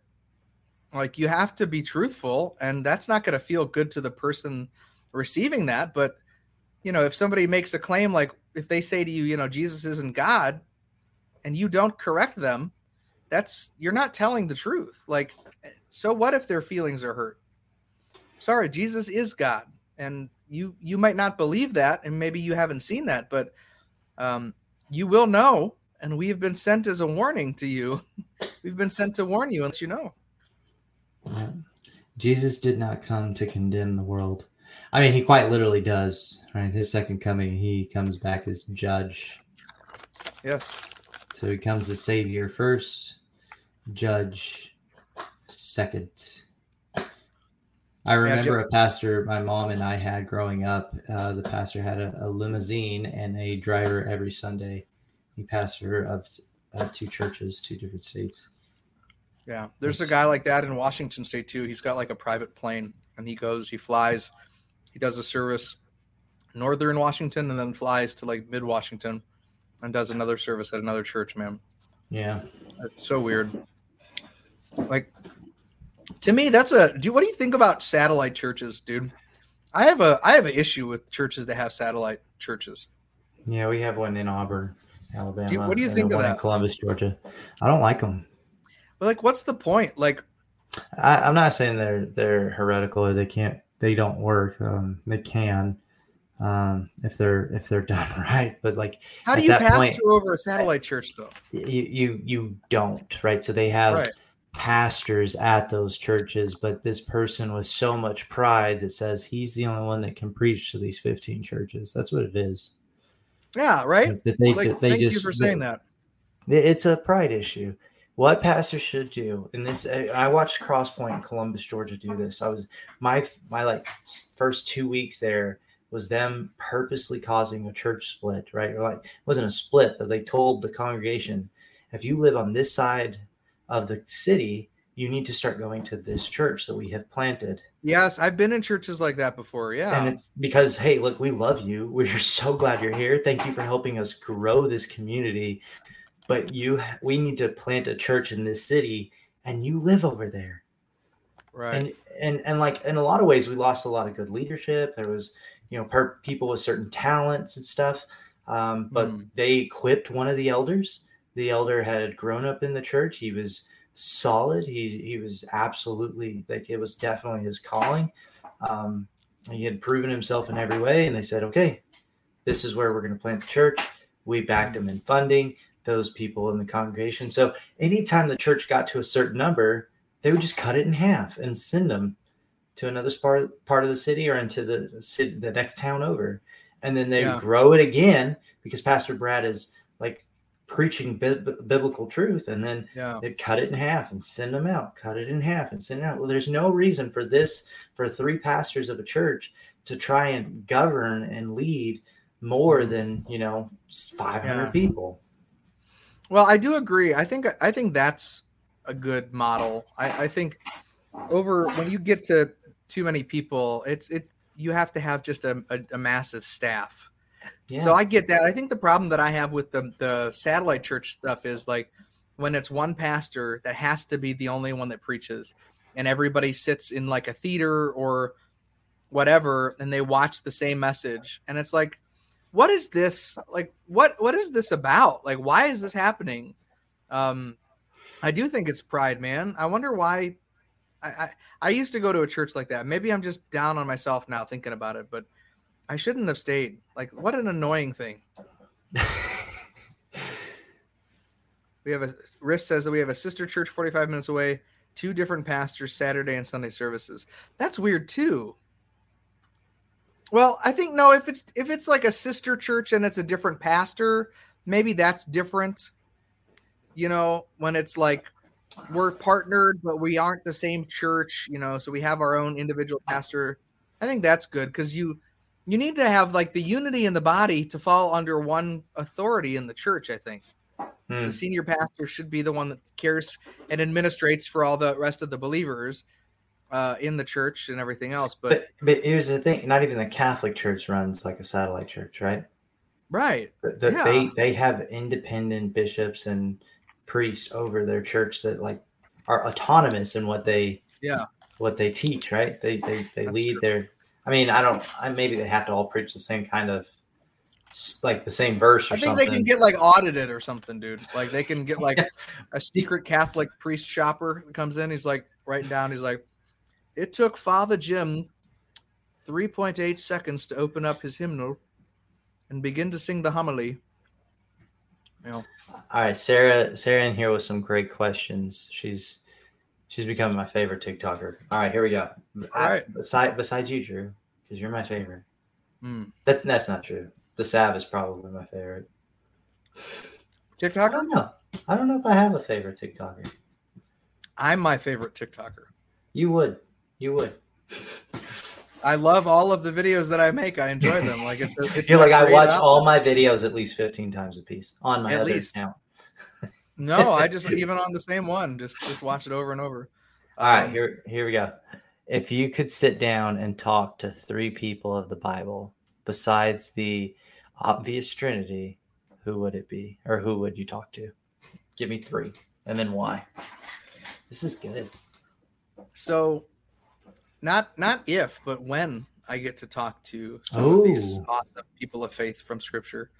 Paul, absolutely 1,000% was probably be one of the first guys that I want to sit and just hear his stories and hear the things that he went through.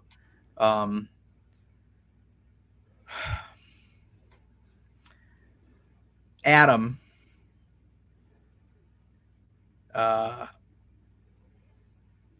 Paul, Adam, and perhaps James, the brother of Jesus. Because of all of, I mean, obviously I'm going to be in the presence of the Lord, you know, so I will be communing with him forever. But I think to be able to sit down and to hear how James came to, like, how Jesus revealed himself to his brother, and what his brother's experience was in that, I think that it would be really fascinating. But Paul is my spirit animal, dude. Like, I love everything about Paul. You just are Paul. I've very much modeled my ministry and my view on Paul. So what about you? I mean, I would like to meet all of them. The Bible says that we'll, dine with Abraham, Isaac, and Jacob at table, right? We'll learn from people of the past. But how about some people we won't ever get to meet, right? So I think Judas, I would like to talk to Judas to see why. Yeah. There you were. You saw him love on people. You saw him share the truth with people. You saw him heal people. You saw him do everything that you saw him do his Father's work, and you watched the miracles occur, and your heart was filled with greed, and your heart desired for the Romans to go away. And I can only think and imagine that there's some kind of backstory in his mind, like Romans probably did something to his mother or something, or killed his parents or something that we don't know about. That maybe Judas had followed another religious guy around. Yeah, right. There was Jesus wasn't the first legitimately named Jesus. There were other people claiming messiahship. Yeah, for sure. So, like, what if Judas had got caught up in a cult back then? And was just thinking, you know what? I've seen enough of these. I'm just going to get mine out of it. And because, I mean, that's what a hardened heart would do, right? You would just be like, well, what can I get out of this? Barabbas's name was Jesus. Oh, Jesus Barabbas. I didn't know that. On trial, you have Jesus of Nazareth and Jesus of Barabbas, or Jesus Barabbas. No kidding. The world chose Jesus Barabbas because they knew Barabbas. They understood Barabbas. They understood the zealot. But Jesus of Nazareth, the one who was perfect and innocent, they did not know. I like that, Jeffrey. He's talking about the pastor, what we were just talking about, and what we look for in a pastor. I want a pastor that knows by my first name and at least can drink a coffee with me once a year, bro. I think, and that's not even asking a lot. That's asking very little of your pastor. But to me, as a prospective senior pastor one day, I would love, that would be, I think my ministry would be purposefully meeting with the members of the church every week, constantly checking on them. How are you? What is going on? What can I do for you? How can I pray for you? Paying for coffee, paying for food. Like, let me be involved in you. So if it gets overwhelming, guess what? That might mean something. They're beyond your capacity. Yeah. Or it's, maybe that's not your ministry, but I believe, at least how I feel right now, is that the Lord will supernaturally provide for me all the energy and motivation that I need to do his ministry. And that I will yearn for the days that I get to be absent from the body and present for the Lord, with the Lord. But in the meantime, I want to enjoy God, man. Like, so, that phrase that Piper uses about, God is the most glorified in us when we are the most satisfied in him. Piper gets that from this sermon by Jonathan Edwards. Mm-hmm. And I have been just really thinking about this Good Life Concept. Can I share a couple notes with you? Wait, which sermon is it? The Good Life. The Good Life. Okay, yeah. Is it The Good Life? Well, it may have a longer name than just The Good Life. If y'all want to feel on The Good Life. Yep. If y'all want, so just for the 7 people on my end and whoever's on Drew's end, with Marissa. Jeez, dude. She was my friend first. Calm down there, Ted Bundy. It'll be all right. Jonathan Edwards and Charles Spurgeon, George Whitefield. Highly recommend you just kind of listen to their sermons. You can listen to somebody preach their sermons on YouTube. There's several pastors that actually, or people that like take their sermons and preach them on a YouTube channel. And I just listen to them. So highly encourage that. Got to go, dude. All right. See you, brother. Take care. Shoot me a text, man. Sorry if I missed it. So here's some of the notes that I wrote down from today. Smith Wigglesworth is amazing. Smith Wigglesworth, that's right. All right. I think she's being facetious. Maybe. All things in some way display and reflect the beauty of God. So Jonathan Edwards was really big on that. God reflects himself onto his creation, and that creation reflects back on him to bring about the most glory. So all things in some way display and reflect the beauty of God. Only humans can consciously participate in that cycle of beauty by creating, by making order out of chaos, by reflecting Christ, by purposefully choosing to lift Jesus up, to joyfully image his goodness to the world. As God's perfections are in themselves excellent, so the expression of them in their proper acts and fruit are excellent. When we live in ordered obedience to God, we express God's perfect excellence, which is valuable and desirable. So these are, I wrote more down, but I love the picture of a good God who wants us to enjoy him. Yeah. I need to read more Edwards. I just need to read more, dude. Like I had to be purposeful today. I just need to read. That's true. Read more scripture. Yeah. IP's video on like, hey, how did you get to know so much? He started off. He just set a goal of like 10 pages a day. Yep. Grew to 30 pages a day, 50 pages a day, and I'm just like sitting here like, dude, I don't think you understand. I'm an idiot. I can't read. I got a master's degree. You can listen to sermons all day though. You could put something on in the background. I love doing that. I listen to sermons while I cut the lawn. Yeah. While I clean the house, I'll I'll pick a book of the Bible and I'll just start listening through it. Yes. The YouVersion app is great for that. Dude. I love YouVersion for that. Yeah. Me too. But there's something different about intentionally opening your Bible, sitting down and just like praying over it and then reading it and just it's your voice in your head reading God's word, if that makes sense. I don't know. Yeah, it's pretty awesome.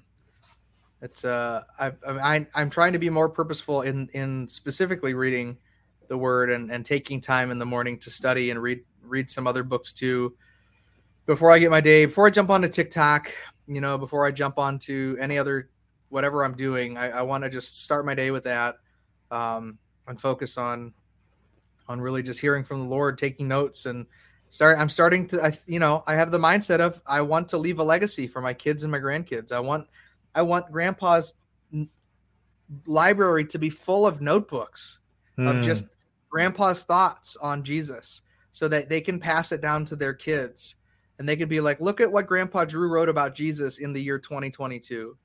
You know what I mean? Like, I want that for my kids. I want that as a something that I can that's a legacy that I leave for my grandchildren all the way until Jesus comes back, if God willing, keeps that data and stuff. So I love that. Sarah said, I'm crying. You're crying.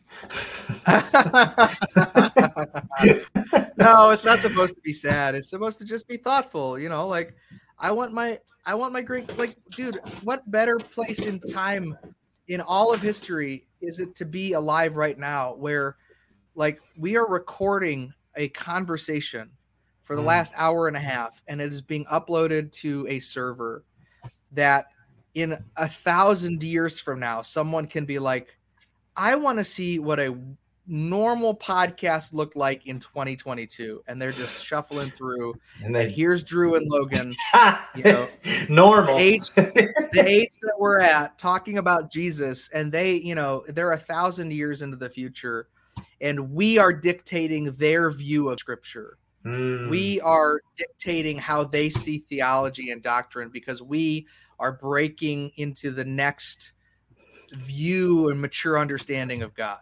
Sarah said, "You're welcome, future." You're welcome, future. Oh, yes, that's right. We have an impact, dude. Like, look, don't let anybody despise your youth. And that's what I was thinking about when I thought of Mike from Inspiring Philosophy. This guy is purposefully laying down philosophical, theological teachings for people to learn from. And he is being purposeful. He's not doing this just as a hobby, but he's doing this to make an impact onto the future kingdom of God.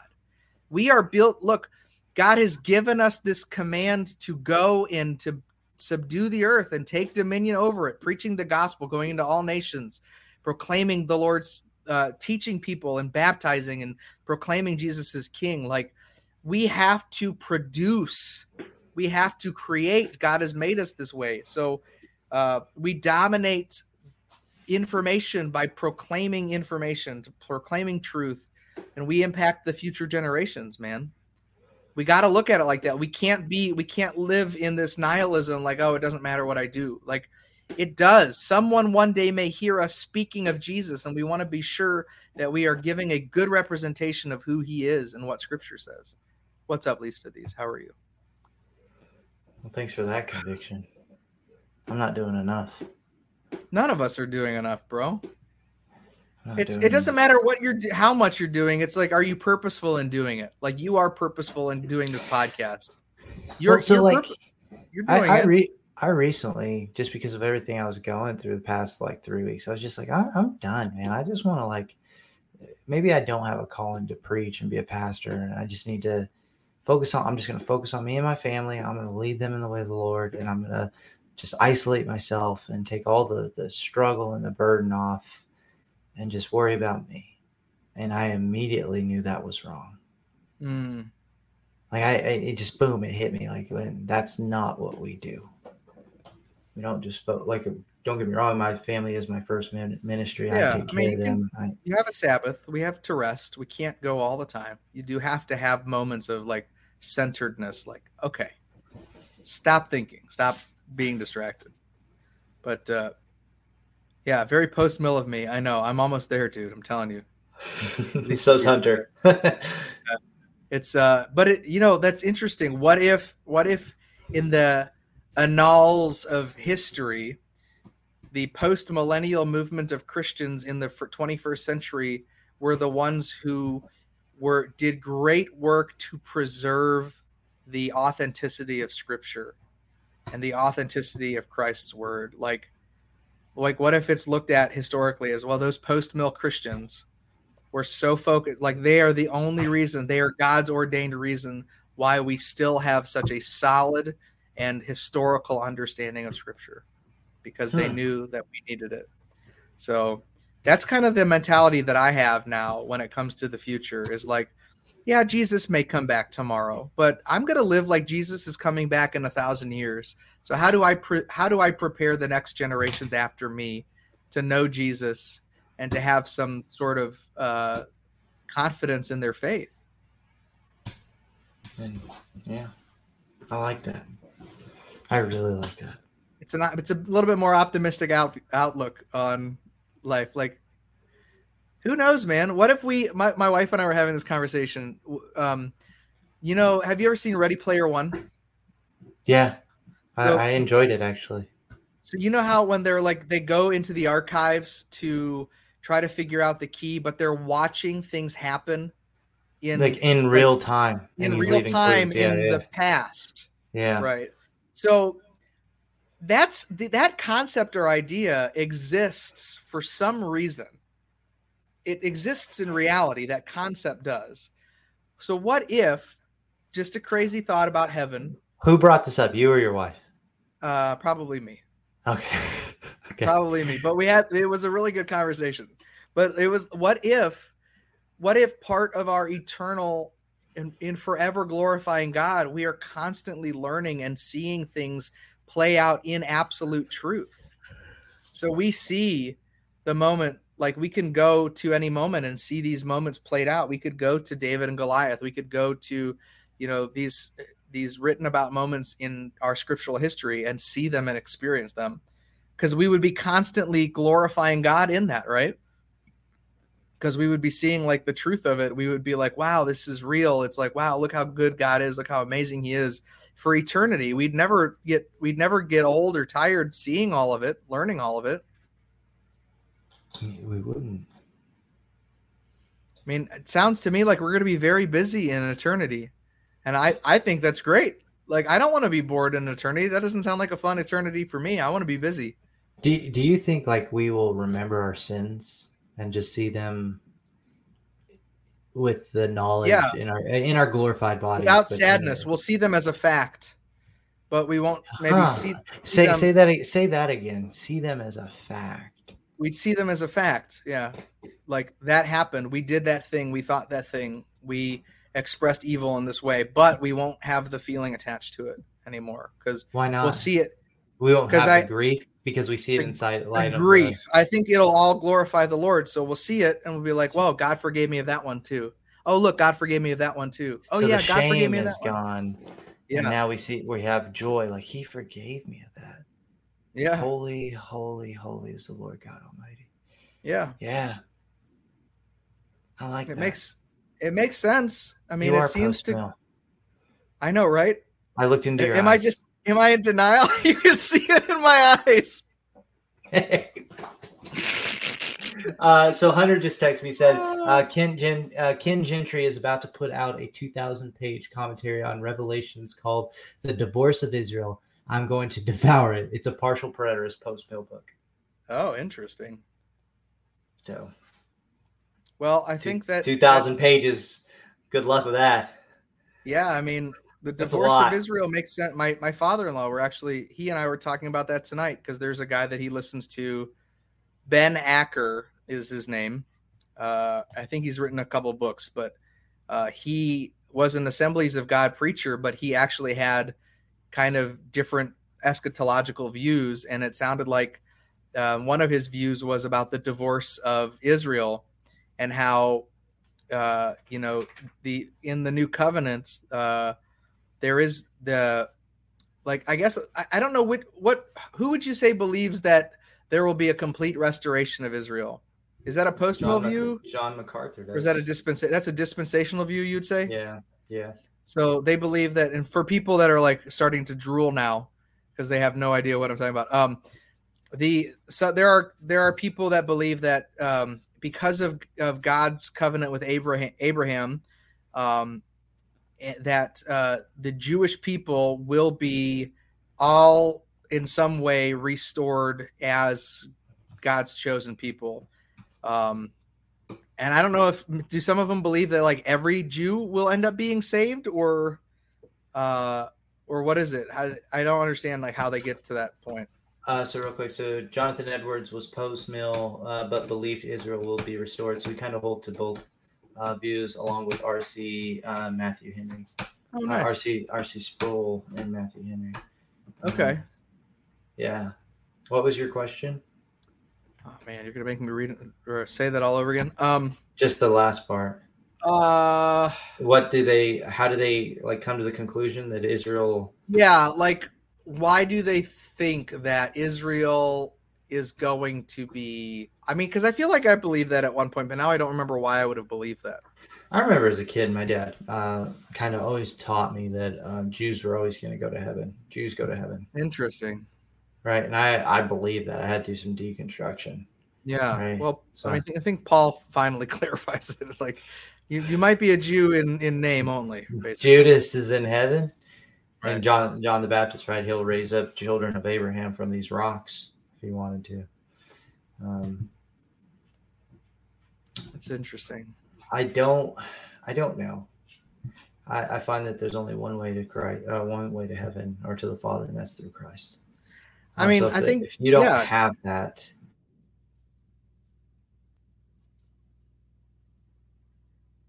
one way for us to be restored. I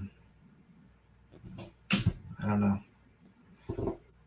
Maybe I guess that God can't go back on his own word. So the fact that he said to Abraham, this is my promise, many nations. Well, I think maybe if that's a covenant with you. Maybe it's like the difference between it being literal, like everyone. I mean, I think you could draw that conclusion that, okay, God meant literally everybody that comes from you, but I don't think that. I think to me it was more of a, hey, you see all the stars in the sky? There's a lot of them up there. That's how many children are gonna be blessed, people that'll be blessed through you, through the Messiah that's going to come through your line. Right. And so children, and he is the father of faith. So the children of faith, right? Those who have faith. Yeah. Right. There is therefore now no condemnation for those who are in Christ Jesus. Right? Yeah. So by grace through faith. So that's the requirement. So faith, which is why I can't be a dispensationalist, right? Yeah. Well, I guess I never realized how much of one I was, I think, coming up, but it's nice to deconstruct some of that stuff to get to a better understanding of, where I'm at, and it's good. All right. Well, we're almost at the 2-hour mark, man. I think we gotta cut it. So, is it my turn or your turn for the gospel? It's up to you, man. All right. Well, did you do it last time? I did. Okay. Well, I'll be fair then. All right. It's my favorite thing in the world to talk about. I'll take every turn. All right. I guess I'll do it. Guys, we have a creator, and that creator has a perfect order of things, and we've all missed the mark of that order. And because of that missing of the mark, because of the sin that we've committed, because of the way that we've been born, there has to be a payment for that sin.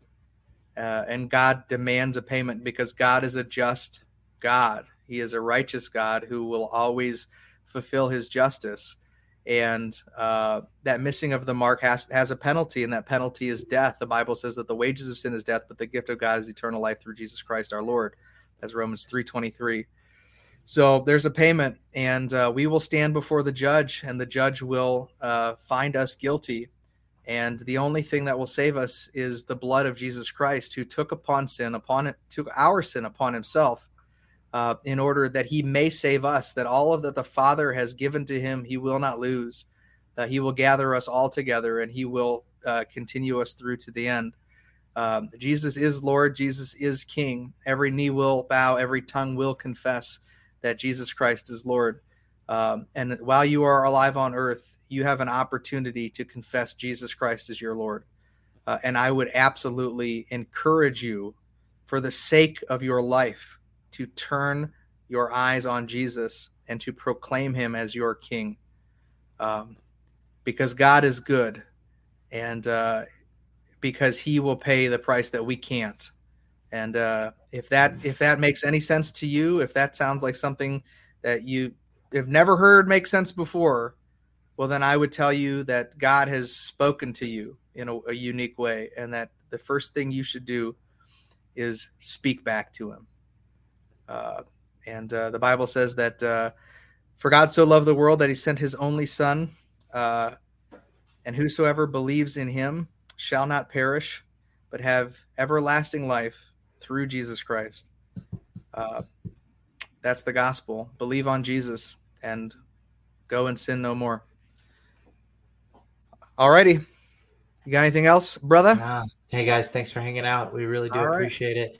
Remember, once again, follow us on the Doctrines of Rad on YouTube, Spotify. Send us your videos. All the places. Send us your videos, the things you have questions on. I don't care if it's not even Jesus related, just if it's something that you want us to touch on or talk about, or any of your questions, prayer requests, anything you guys got, go ahead and send it to the Doctrines of Rad TikTok channel. All right. I'm closing out the podcast right now.